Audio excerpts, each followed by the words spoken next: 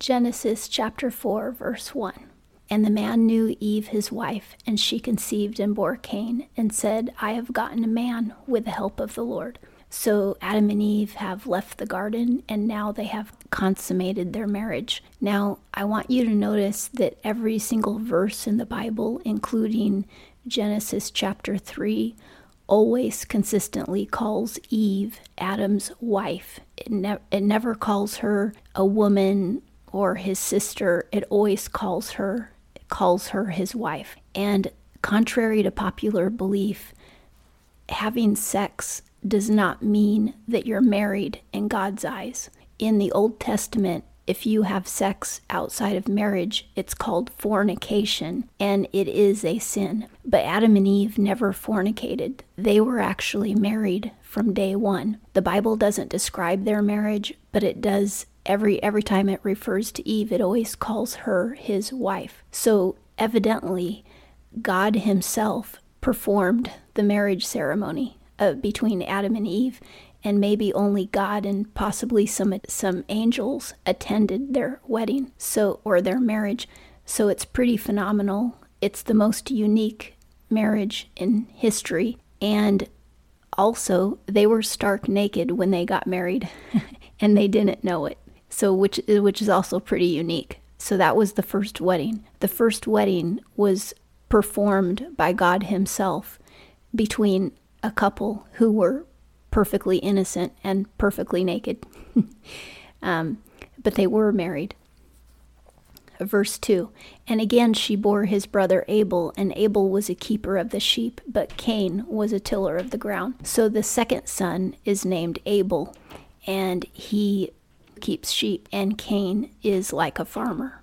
Verse 3, and in the process of time it came to pass that Cain brought of the fruit of the ground an offering unto the Lord. Now in the Old Testament, offerings are always supposed to be from your first fruit, meaning the first part of your paycheck, or the first part of your crops, or the first newborns of the flock. You're always supposed to take from the best, from the top, to give to God. You never give him the leftovers.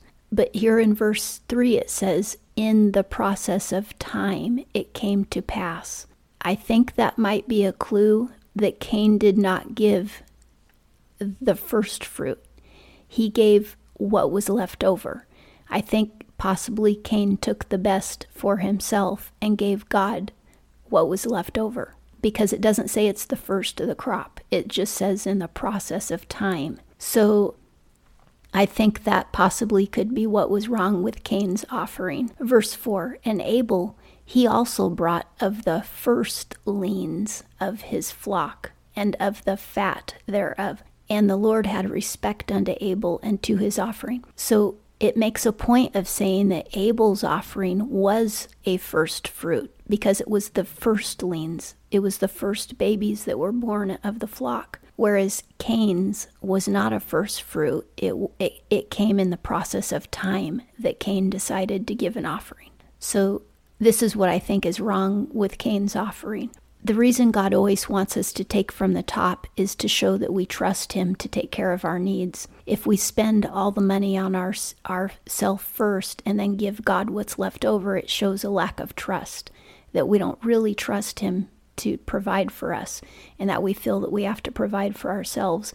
And that seems to be what Cain has done. He has given himself the first fruit of the crops, and then what was left over he gave to God after he was sure that all of his needs were met. And that's not how you're supposed to give to God. You're supposed to give in faith before your needs are met. So in verse 5, but unto Cain and to his offering, he, God, had not respect. And Cain was very wroth, meaning angry, and his countenance fell, meaning that he had a frown on his face. He was a little bit depressed. So Cain is now angry and sad and depressed because God did not like his offering. But we know that God did not like his offering because it was the dregs that were left over, which showed that Cain didn't really trust God. Now, a lot of people say that God didn't like Cain's offering because it was agriculture instead of a animal sacrifice. I disagree, although that's possible. I disagree because in the Old Testament, God not only allows agriculture sacrifices or offerings, but he also commands the Israelites to make offerings from their crops. So I don't think it was wrong of Cain to give an offering from his crops. What was wrong was that he didn't give the first fruit of the crop. Verse 6, and the Lord said unto Cain, why art thou wroth, meaning angry, and why is thy countenance fallen? 7, if thou dost well, shall it not be lifted up?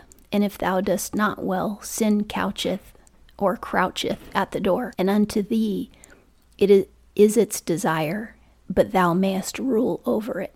So here God is saying, why are you upset? If you do well, meaning if you give an offering out of faith rather than a lack of faith, then I'll accept it. So God is saying the whole point of giving me an offering is to show me that you trust me. And if you can't show me you trust me, then it's worthless. But God says, if you do not do well, which means your heart isn't faithful, then sin is close at the door, meaning you're going to get tempted to sin. And unto you is its desire, but you may rule over it, meaning you can control yourself. You can resist sin.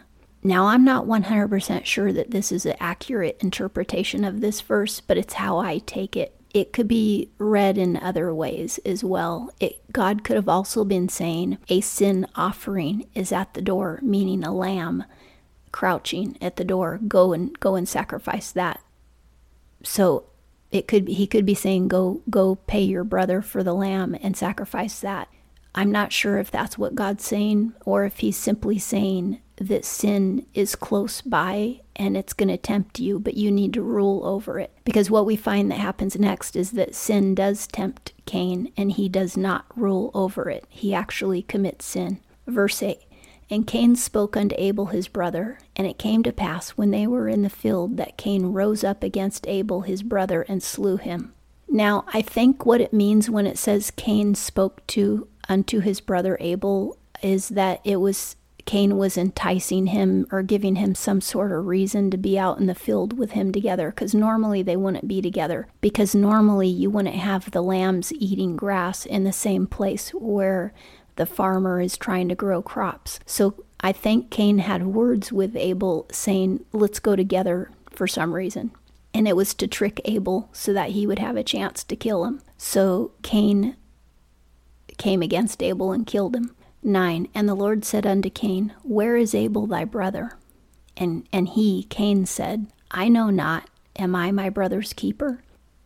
So it's kind of accusing God, like, are you saying that I have to take care of my brother? So again, he's making God look bad, just like the snake made God look bad to Eve, and he lied. See here, God knew all along that Abel was dead. He didn't need to know that Abel was dead, but he asked Cain the question to give Cain a chance to confess his sin and repent. But instead of confessing his sin, Cain tries to cover it up, which is the same thing that Adam and Eve had done back in, I think it was chapter 3, verse 10. And he said, what hast thou done? The voice of thy brother's blood crieth unto me from the ground. Now, later on, you're going to learn when we get into, I think it's Exodus, God says that, or it might be later in Genesis, God says that the life of a person is in the blood. So blood is very important to God, and we have to take it very seriously because the life is in the blood. It's interesting, he's saying the voice of thy brother, your brother's blood is crying out to me for revenge. And later on in the Bible, it does say that revenge belongs to the Lord. So the brother's blood is asking God to take revenge on this murder. So 11, and now cursed art thou from the ground, which hath opened her mouth to receive thy brother's blood from thy hand. 12. When you tillest the ground, it shall not henceforth yield unto thee her strength. A fugitive and a wanderer shalt thou be on the earth.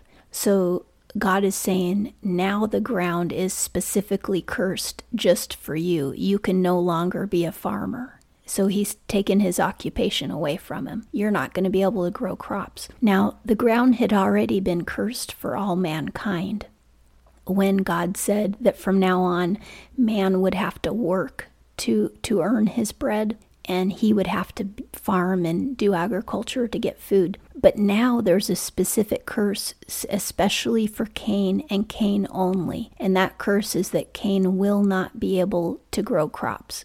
So he's going to have to forage, beg, borrow, whatever, or foraging, because he won't be able to grow anything anymore. Because Cain caused his brother's blood to be spilled in the soil. So now he's cursed, because the soil was never supposed to have blood in it. 13. And Cain said unto the Lord, my punishment is greater than I can bear. 14. Behold, thou hast driven me out this day from the face of the land, and from thy face shall I be hid, and I shall be a fugitive and a wanderer in the earth. And it will come to pass that whosoever findeth me will slay me. 15. And the Lord said unto him, therefore, whosoever slayeth Cain, vengeance shall be taken on him sevenfold. That means 7 times. And the Lord set a sign for Cain, lest any finding him should smite him. So Cain says that if I can't be a farmer, I'm going to have to wander from place to place to get sustenance. And so he says that will make me a fugitive. And when people find me, because I don't have any place to land, they'll think that they can kill me, basically, and no one will know, since I'm a foreigner and a fugitive everywhere. I'll never have my own home, therefore my own respect in the community. So that's what Cain is saying. He's going to be easy prey for anybody who does anything bad. So the Lord says, okay, then I will also put a curse on anybody who should kill you. I'll take revenge on them 7 times over, meaning the Lord would probably kill them and their family. And he puts a mark on Cain. Now, some people claim that this mark is that Cain was black, but there is no indication whatsoever that it doesn't say he changed his color. It said he put a mark on him. So it wasn't that he made him black or any other color. It was that he literally put a mark on him. God loves the color black. Remember, he made black dogs, black cats, black horses, and he did make black people. So he loves the color black. It's a good color. There's even black flowers. So black is not the mark, it's a color. So Cain had some sort of mark on himself. 16. And Cain went out from the presence of the Lord and dwelt in the land of Nod on the east of Eden. Now, isn't this interesting? He went out from the presence of the Lord. Does it mean that the Lord was hanging out in this certain location where most of the people were? Or does it mean that he just abandoned the Lord altogether? I'm not quite sure. But he dwelt in the land of Nod on the east of Eden. So there was probably somebody named Nod who established that area, because lands are often named after people who established them. So this does show that there were other people in the world at the time, because Cain mentions other people, or else Cain perceives that there will be other people in the future. And the land of Nod is mentioned, so either it was named later or it was named before Cain went there. So it's not totally clear. Cain could be foretelling that there will be other people because he knows that his parents are going to keep having children. It could very well be that they've already had other children, and Cain was the second son, but not necessarily the second child or the only child. The Bible mentions the sons that Eve conceived, at least the first 3, but it doesn't necessarily mention all of her children or the girls. There had to be girls, because otherwise there wouldn't be other people. So it's possible that Eve had girls up to this point, and that she was going to have more sons and more daughters later. Okay, so 17. And Cain knew his wife. So there is a girl somewhere, and it's not Eve. So Eve had girls, and one of them became Cain's wife. And she conceived and bore Enoch, and he builded a city and called the name of the city after the name of his son Enoch. So Cain was able to build a city and actually find a place to dwell, which means that when he told God that he would be a wanderer forever, he was being overly dramatic. Now, this is not the same Enoch that walked with God, who God took up to heaven and didn't let him die. This is a different Enoch, because the Enoch who walked with God came from the line of Seth, which is Eve's third son. So it is not the same Enoch. 18. And unto Enoch was born Irad, and Irad begot Mehujael, and Mehujael begot Methushael, and Methushael begot Lamech. Now, you must realize that the line of Cain does not continue on to Abraham. It is the third son of Eve, who was named Seth. It's his line that continues on to Abraham and then on to Jesus. So everybody who comes from Cain is not related to Jesus. They're not from the same line. I mean, in the sense that we're all human, yeah, we're all related, but they're from a totally different line. Okay, so 19. And Lamech took unto him 2 wives. The name of one was Ada, and the name of the other Zillah.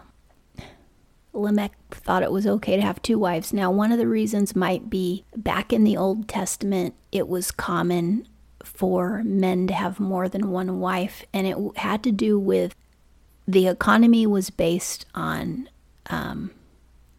a lot of farming and agriculture. So the more people you had in your family, the more farm hands you had, basically.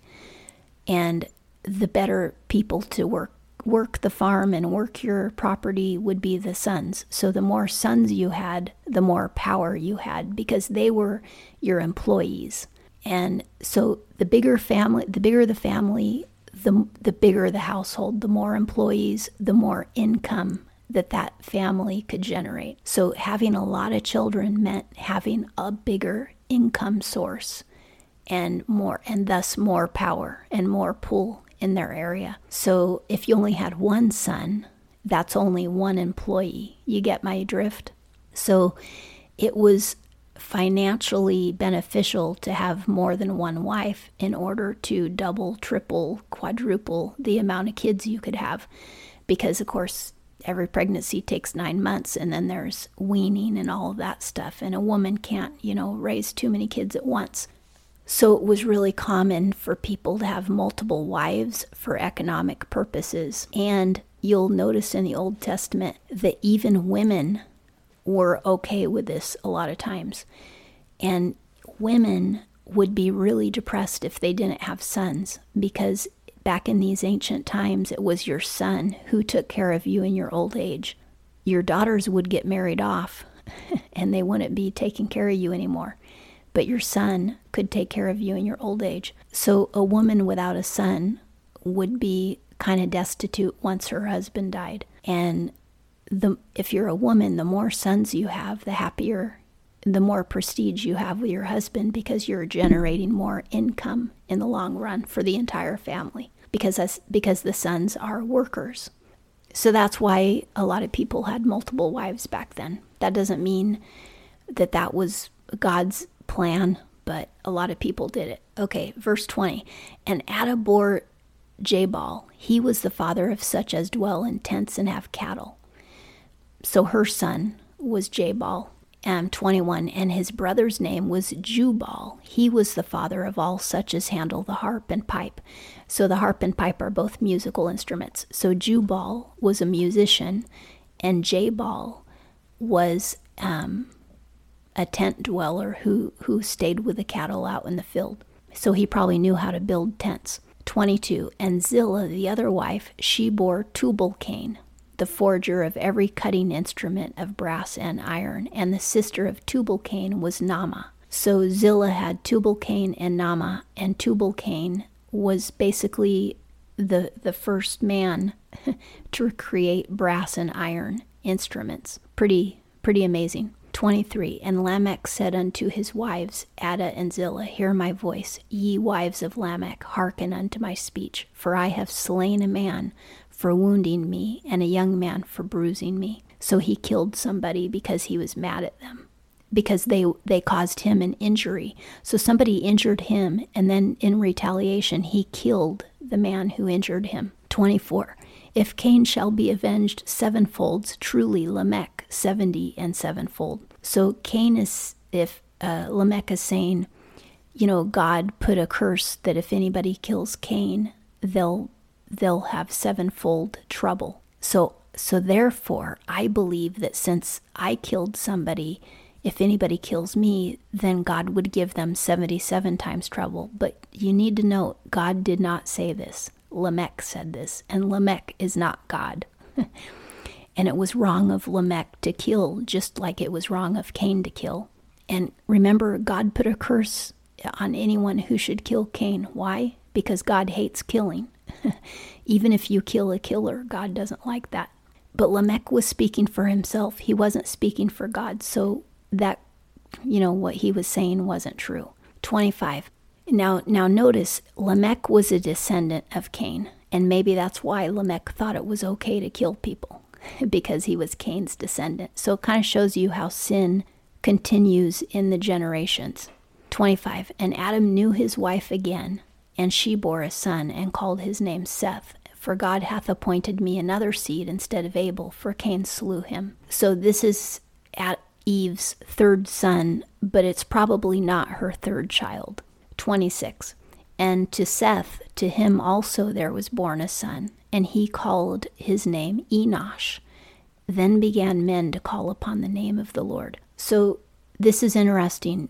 At the point that Enosh is born, or right after Enosh is born, which Enosh would be the grandson of Adam and Eve. When he gets born, men are actually beginning to pray.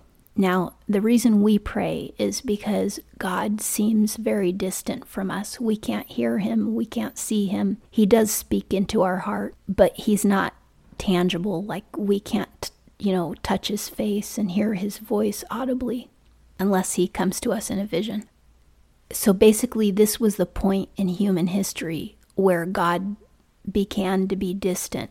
And I think it's definitely because of sin. Because remember, Adam and Eve walked with God in the garden. In the very beginning, God walked with them every day in the garden. But now, man has become so distant from God by the third generation that man actually has to pray to talk to God. And that's like basically us, getting on the cell phone to talk to our friends because they're so far away. We have to be on the phone to talk to them. So it shows you how far man has moved away from the Lord. And that concludes Genesis chapter 4.